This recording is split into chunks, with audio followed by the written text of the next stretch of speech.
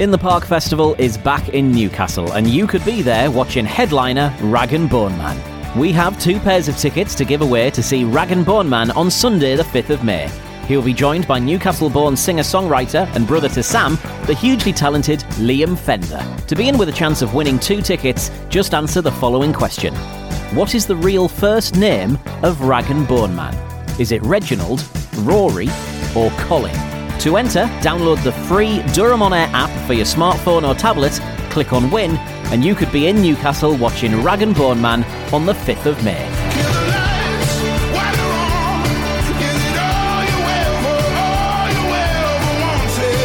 Entries close at 11 p.m. on May the 2nd.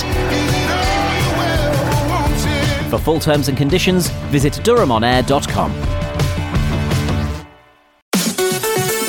Your county, your station. The Durham Podcast. Yeah. Durham On Air. It's the Durham Podcast, the podcast all about Durham. My name is Sam Lupton. And I'm Emma Hignett. How are you this week? I'm great. I'm very good. I'm suntanned. Ooh, where Yes. have you been? Let me guess, wait for in your garden. No, I've been further away. I've been abroad. I've been on holidays. Oh. Yeah, I've been to You don't need to. The weather is absolutely unbelievable. I know, just my luck. I sit in this country for 6 months. It rains. I go away and we have bright sunshine. Yeah. Exactly what happened. That is the way. That is the way. Luckily, Yes. where I was also had bright sunshine, so I didn't mind. It was fine. But no, it's going to be, we're recording this at the weekend, and it's going to be a scorcher this weekend, by all accounts, in various places around the country. Barbecue's at the ready. Yeah, have you got any outside plans for the weekend? Just that, barbecue tonight. And in fact, you're doing a barbecue. The reason I was late was because I literally had a friend, both the husband and the wife, separately WhatsApping me about tonight. And it was like, aren't you together? Can't just one of you send a message? But anyway, barbecue is planned. Brilliant. Well, that's going to be fabulous. I am working today, but I've set up my little workstation. I'm working from home, so I've got my little workstation in the garden with a little gazebo and a paddling pool for my feet. And I've got all my paperwork and all my accounts out there. I'm gonna look like some kind of emperor, like sat there doing my work in the garden. It does sound very bizarre, that. Very bizarre. It's going to be lovely. I can't wait. I'm going to have to put plenty of sun cream on. So let's do Quiz Quest.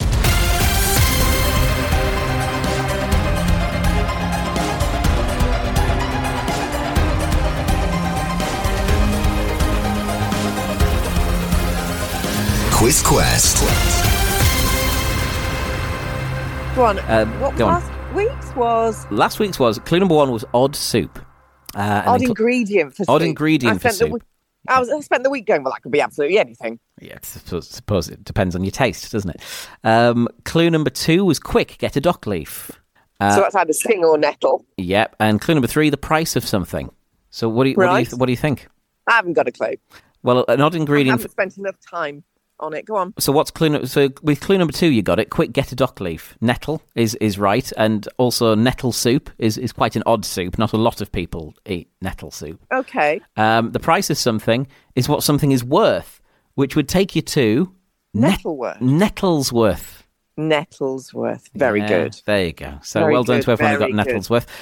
This week's Quiz Quest is thusly. You've only got 2 clues. Clue number 1, part of leg. Part of Right. leg. Okay. And clue number 2, stay away from the edge. Clue number 2, Okay. stay away from the edge. Probably a bit easier this week. studio@durhamonair.com if you think you know the answer. Emma Hignett, luck. what's coming up on the podcast? Who have you been chatting to? Oh, I'm talking to Alice from Durham Markets about the regional final of the NMTF Young Trader competition. Brilliant. Lovely. Can't wait. And you? I love it when Alice pops up. I am chatting to Jeremy Vine. Oh, my goodness I me. know, we've got all the stars. I've been totally upstaged. No, Alice definitely upstages Jeremy Vine. Jeremy Vine, who you may know from Radio 2, he also presents his own talk show on, I think, Channel 5. And crucially, he is a graduate of Durham University. And Yes. he has funded a bursary for people from different backgrounds to aid them into getting into Durham University if they can't get in because of financial reasons. Right, excellent. So we talk. That's really, really good. It is, and it's all going to kick off in the next academic year. So Jeremy has very kindly given us a quarter of an hour, and he's coming on the programme. Brilliant. So that's good. Well, I'm carry on straight away. I will do. Here we go. Let's do the Durham podcast. The Durham Podcast with Sam Lupton and Emma Hignett. So we talked a few weeks ago about the NMTF Young Traders Market, and we're talking about it again because the regional final is coming up, and the good news is, for the first time ever, it is in the heart of Durham City. So let's check in with Alice Wilkes of Durham Markets Company. So a couple of weeks ago, I spoke with Jasmine from JLH Print about the Young Traders Market, which is a competition which is run nationally, but there are local heats and then regional finals before contestants, traders, qualify for the national final in August. So today, I'm talking with Alice Wilkes from Durham Markets, because Durham Markets is hosting the regional final this year. Am I right? Yes, for the very first time as well. So we're very excited, looking forward to it. So yes, it's a bit of a first for us. What's the date and what form will the market take? It is going to happen on Sunday, the 2nd of July. And basically it's a culmination of all the heats, really. So we are holding the Northeast final. So it should showcase all of the finalists who've been put through the local Northeast leg. So we should have a market full of everybody's traders from throughout the Northeast, aged 16 to 30 years old. They then get judged by a judging panel and the NMTF, and the traders that are selected from the 2nd of July then go forward to the grand final, which is in Stratford upon Avon. Okay, so lots of questions. First of all, there have been more than one heat. There have been several heats in the Northeast. There have been several, yes. Okay, and they've been one was in Durham. Where else have there been? They've been in Durham, they've been in Stockton, they've been in Darlington and Newcastle, certainly for the Northeast. So we will have traders coming from absolutely all over, which is fantastic. And now, is there a chance that those people who traded at those markets to compete could come from beyond the Northeast, or is it very much that this is where they're based and this is where they trade? It tends to be, I think, that the ones who we've got have submitted, they tend to be sort of very close to the areas that they submit to. So you might get someone, say, from North Shields trading in Durham, but I would say that it is people are from the Northeast who are trading here. And will they be brand new traders, experienced traders? A genuine mix, I think, which is one of the really good things about it, because you've got a mixture. You've got people who have never traded at all, have got an idea and are wanting to try it and gaining in confidence. You've got people who have just traded online and are taking this step to go from online into kind of the face-to-face interaction. And then you've got people who have traded for years and are very well established. And if it's judged, do the judges kind of go, right, we'll get one that's an arty creative making their own products, and we'll do one that's cupcakes and cookies and da-da-da, and one that is importing or buying in, say, is it like that? Will you have a broad market, or is it literally they were really good at what they do, even if they were all bakers? It was I have to admit, I don't envy the judges at all, because it's really, really difficult. They do have a judging criteria. And I think if there does tend to be, there are sort of general heats. So if people were in kind of arts and crafts and sort of food and things like that, so they can sort of go, I think they do in the finals as well, kind of subcategorize. But within that, you've got things like how well people can talk to people, whether people turn up on time, how well their stall's designed. So it's kind of a bit of both. So I think it kind of depends on kind of the product and how well you interact with people, and things like how your stall is designed. So it's kind of a bit of both. And It's going to be in the marketplace in Durham on a Sunday. So it's a market. People can come along and shop. Exactly. Come and support. I think, it's young enterprise. So, you never know. It could be there. You could be buying something from the next, Dragon's Den. Who knows? So kind of supporting your local independents and also getting some really good stuff. And it's a competition that has run for many, many years. It has, right? Yes. It has. We've been running it certainly for at least the past kind of three years now, and it's been lovely to kind of see it grow and grow and see lots of different ideas, lots of traders, and hopefully people gaining confidence, because we've had a really good mixture of people who have been trading for years, have had their own business for years, and people who have never ever traded before in their lives, and it's been lovely. Do you have any success stories, like started here, started at one of the markets and now da-da-da-da-da? Yes, we do. We've had we've been very lucky in that we've had some people who have traded on our Saturday outdoor markets and have gone all the way to the final. People like Jasmine. Yes, we spoke to Jasmine. We've also had people who have who've only just sort of initially started trading. I think we had a trader a couple of years ago who started off at the local heat and then won it, and then started getting more confidence and started trading in earnest from there. And has now gone on to has moved away from the part-time job and has actually set up full-time, which is fantastic. And as they can be as young as 16. Is there an element of mum and dad come along and help? Sometimes parents do come along as support to help out on the day, to help set things up, and lots of fetching and carrying. But otherwise, it's all down to them. It's all to the young person. It's all down to the young person. Yeah. Excellent. Or young people. It doesn't have to be a one-person business. Excellent. So, date, time, location. Tell people when to come and shop. It is Sunday the 2nd of July. Times to be confirmed, but I think it's probably about 10 a.m. till 4 p.m. Information will be on the Durham Markets website at www.durhammarkets.co.uk/event. Please come along and support. It should be a wonderful day. Did she give you a date? She did, 2nd of July. Times to be confirmed, but those details will be on Durham Markets website and on social media and probably here as well.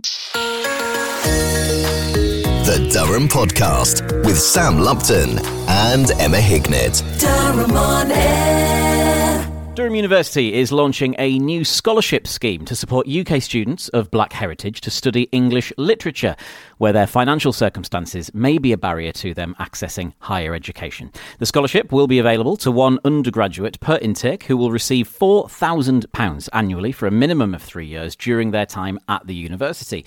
Jeremy Vine is a UK journalist, broadcaster, and apparently he also has a relatively popular radio programme somewhere, but we wouldn't know anything about that. And Jeremy has donated £120,000 to make the bursary possible, and he joins me over Zoom. Good morning, Jeremy.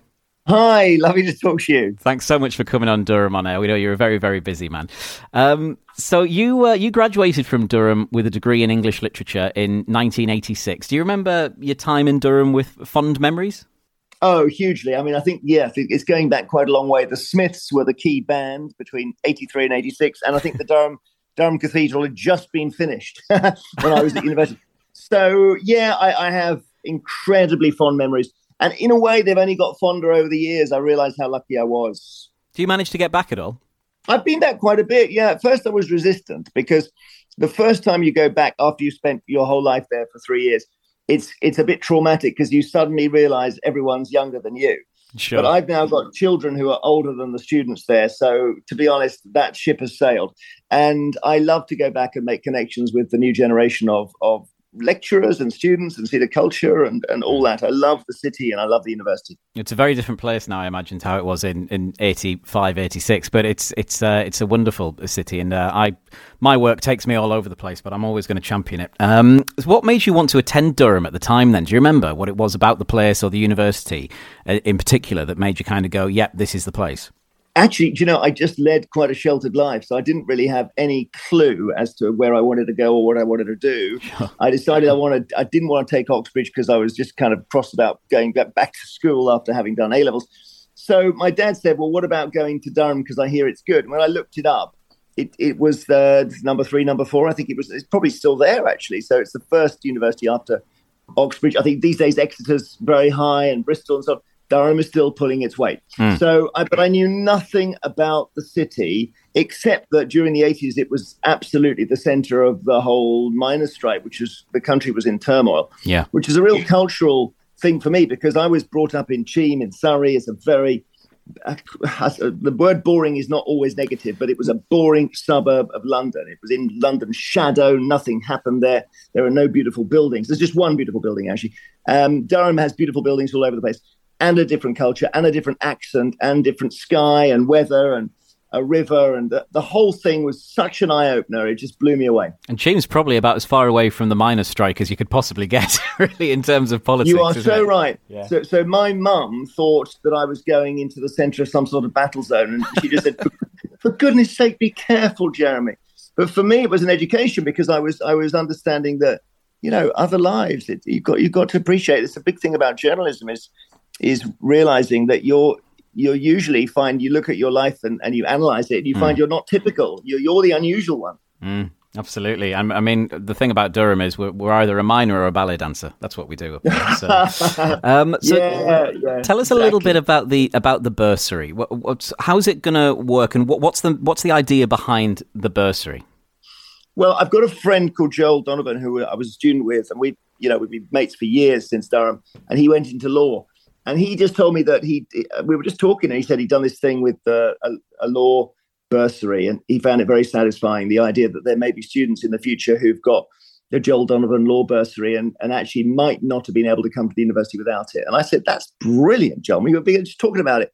And he said, look, I tell you what, I'll put you in touch with the woman at Durham University, the official who helped him put it together. And this is a woman called Claire Malloy, who's absolute hero of the university. And we had lots of conversations about it. And she gave, it wasn't really a copy and paste from Joel's, but it was very similar in terms of trying to find students in ethnic minorities who might not otherwise be able to go. So I suppose this will sound a bit crass, but it's the kind of student I didn't really see in the 80s when I was at Durham. Because when I look back, I'm very conscious that it was a privileged place to be. And I think the students didn't understand in the 80s that we were probably there more through luck than talent.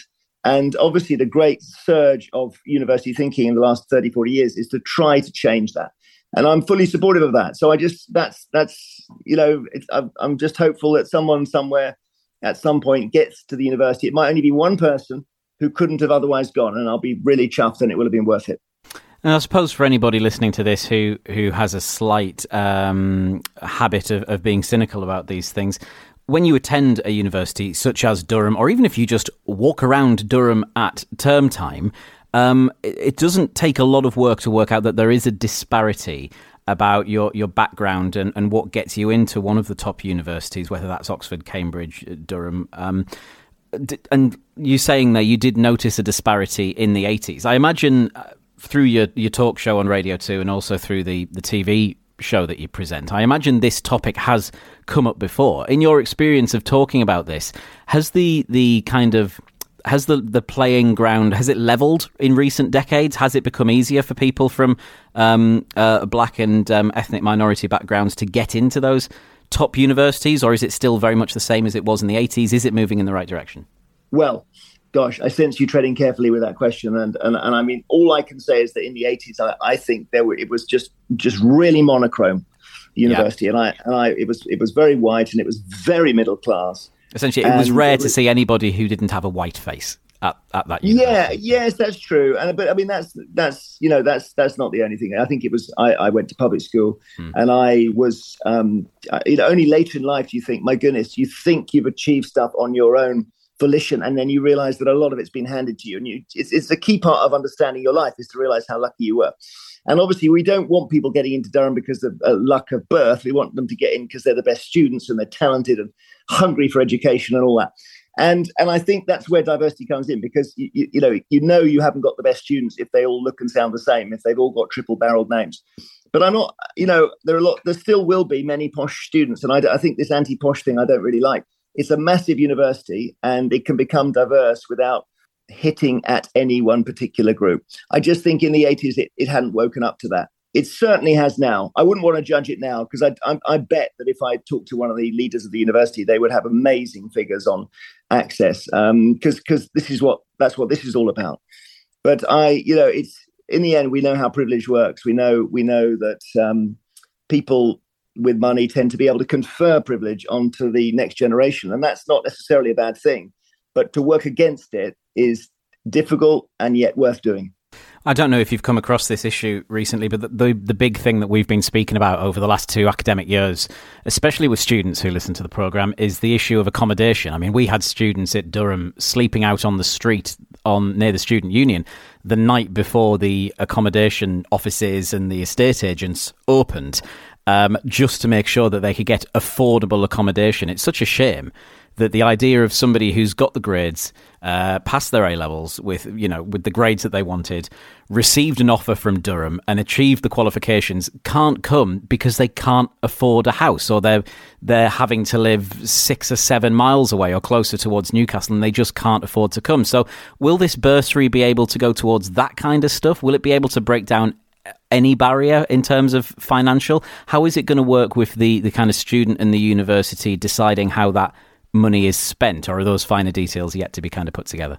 I hope it will help with that, but I think the problem you described is a market problem, and it's really tricky. This, when I was at Durham, you'll laugh, but there were 6,000 students. Wow. Somebody recently told me there were 20,000. I don't know. It doesn't sound true, so I need to check that figure. But if that is true, that explains everything, doesn't it? That explains why colleges just can't keep you beyond a single year. Why, as you say, there's people sleeping outside estate agents and all that. And of course, then the market then forces the rents up. And the problem is that the university's expanded, but the accommodation hasn't. Yeah. And I think there's such a big job of work that needs to be done there. I guess the university probably needs to start thinking about building some tower blocks or whatever for students to live in. So they need to do something. Yeah, because you can't have students stressing about not being able to afford a place to live. And I also think that part of the Durham experience, I actually lived so I was in Hatfield for 3 years. Yeah. Because the default, strangely, in the 80s, the default was that unless you did something really proactive, you would simply be in college accommodation the next year. So it was the other way round. The college didn't have, if they let all the students go, they had no income from people in the rooms. So believe it or not, being just hopelessly indolent, I just let it go. And I ended up in college for 3 years. Now you'd never be able to do that because the colleges are full to bursting. And I went round with my daughter when she was looking at universities, and we went into Castle. And it's true, it's the most beautiful setting. But there were 2 students per room, and they were, some of them had a kind of one of those shower curtains, giving them some privacy from each other, sort of slung down the middle of the room. And I thought this obviously is a big job of work to sort out, and I'm not sure how you do it. It's a massive issue, and we're talking about it constantly. Do you have an idea of how the application process for the bursary will sort of be managed, or in your mind, the criteria of the kind of ideal recipient of the bursary? Where does that come in? Do you know what? I'm sort of in the university's hands on that. They have lots of. I talked to Joel about this, my friend who did the law one, and I asked exactly that question, and he gave me the same answer I'm giving you, which is that the university is very tooled up with working out how you zero in on the students who are the intended targets of the bursary. So I'm sure there's all kinds of ways of doing it. I better not get into that because I will mess it up. No problem at all. We'll speak to the university about that one. Jeremy, thank you so much for coming on Durham On Air. It's really, really great. And when people such as yourself who have got a history with the city come back to kind of, we always say in this business, if you can climb up the ladder, make sure you're sticking your hand down to help someone and bring them up. And it's great that you're doing that for Durham University students. And thanks for coming and spending your time on Durham On Air.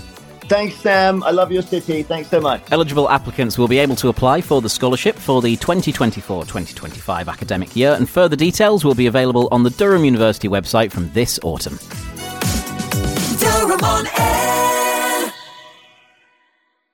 You're locked in a strange room. Time is against you. You need to get out, and there's only one way to do it. Have you got what it takes to discover the clues, solve the puzzles, and escape before the clock runs out? Then step into Escape Rooms Durham and see if you can unravel the mystery of Mr. Borrowdale's study or steal the formula in the lab heist. Escape Rooms Durham is the perfect challenge for families, friends, colleagues and birthdays. Find out more at escapedurham.co.uk. Then come and escape from Escape Rooms Durham on Sadler Street in Durham City Centre.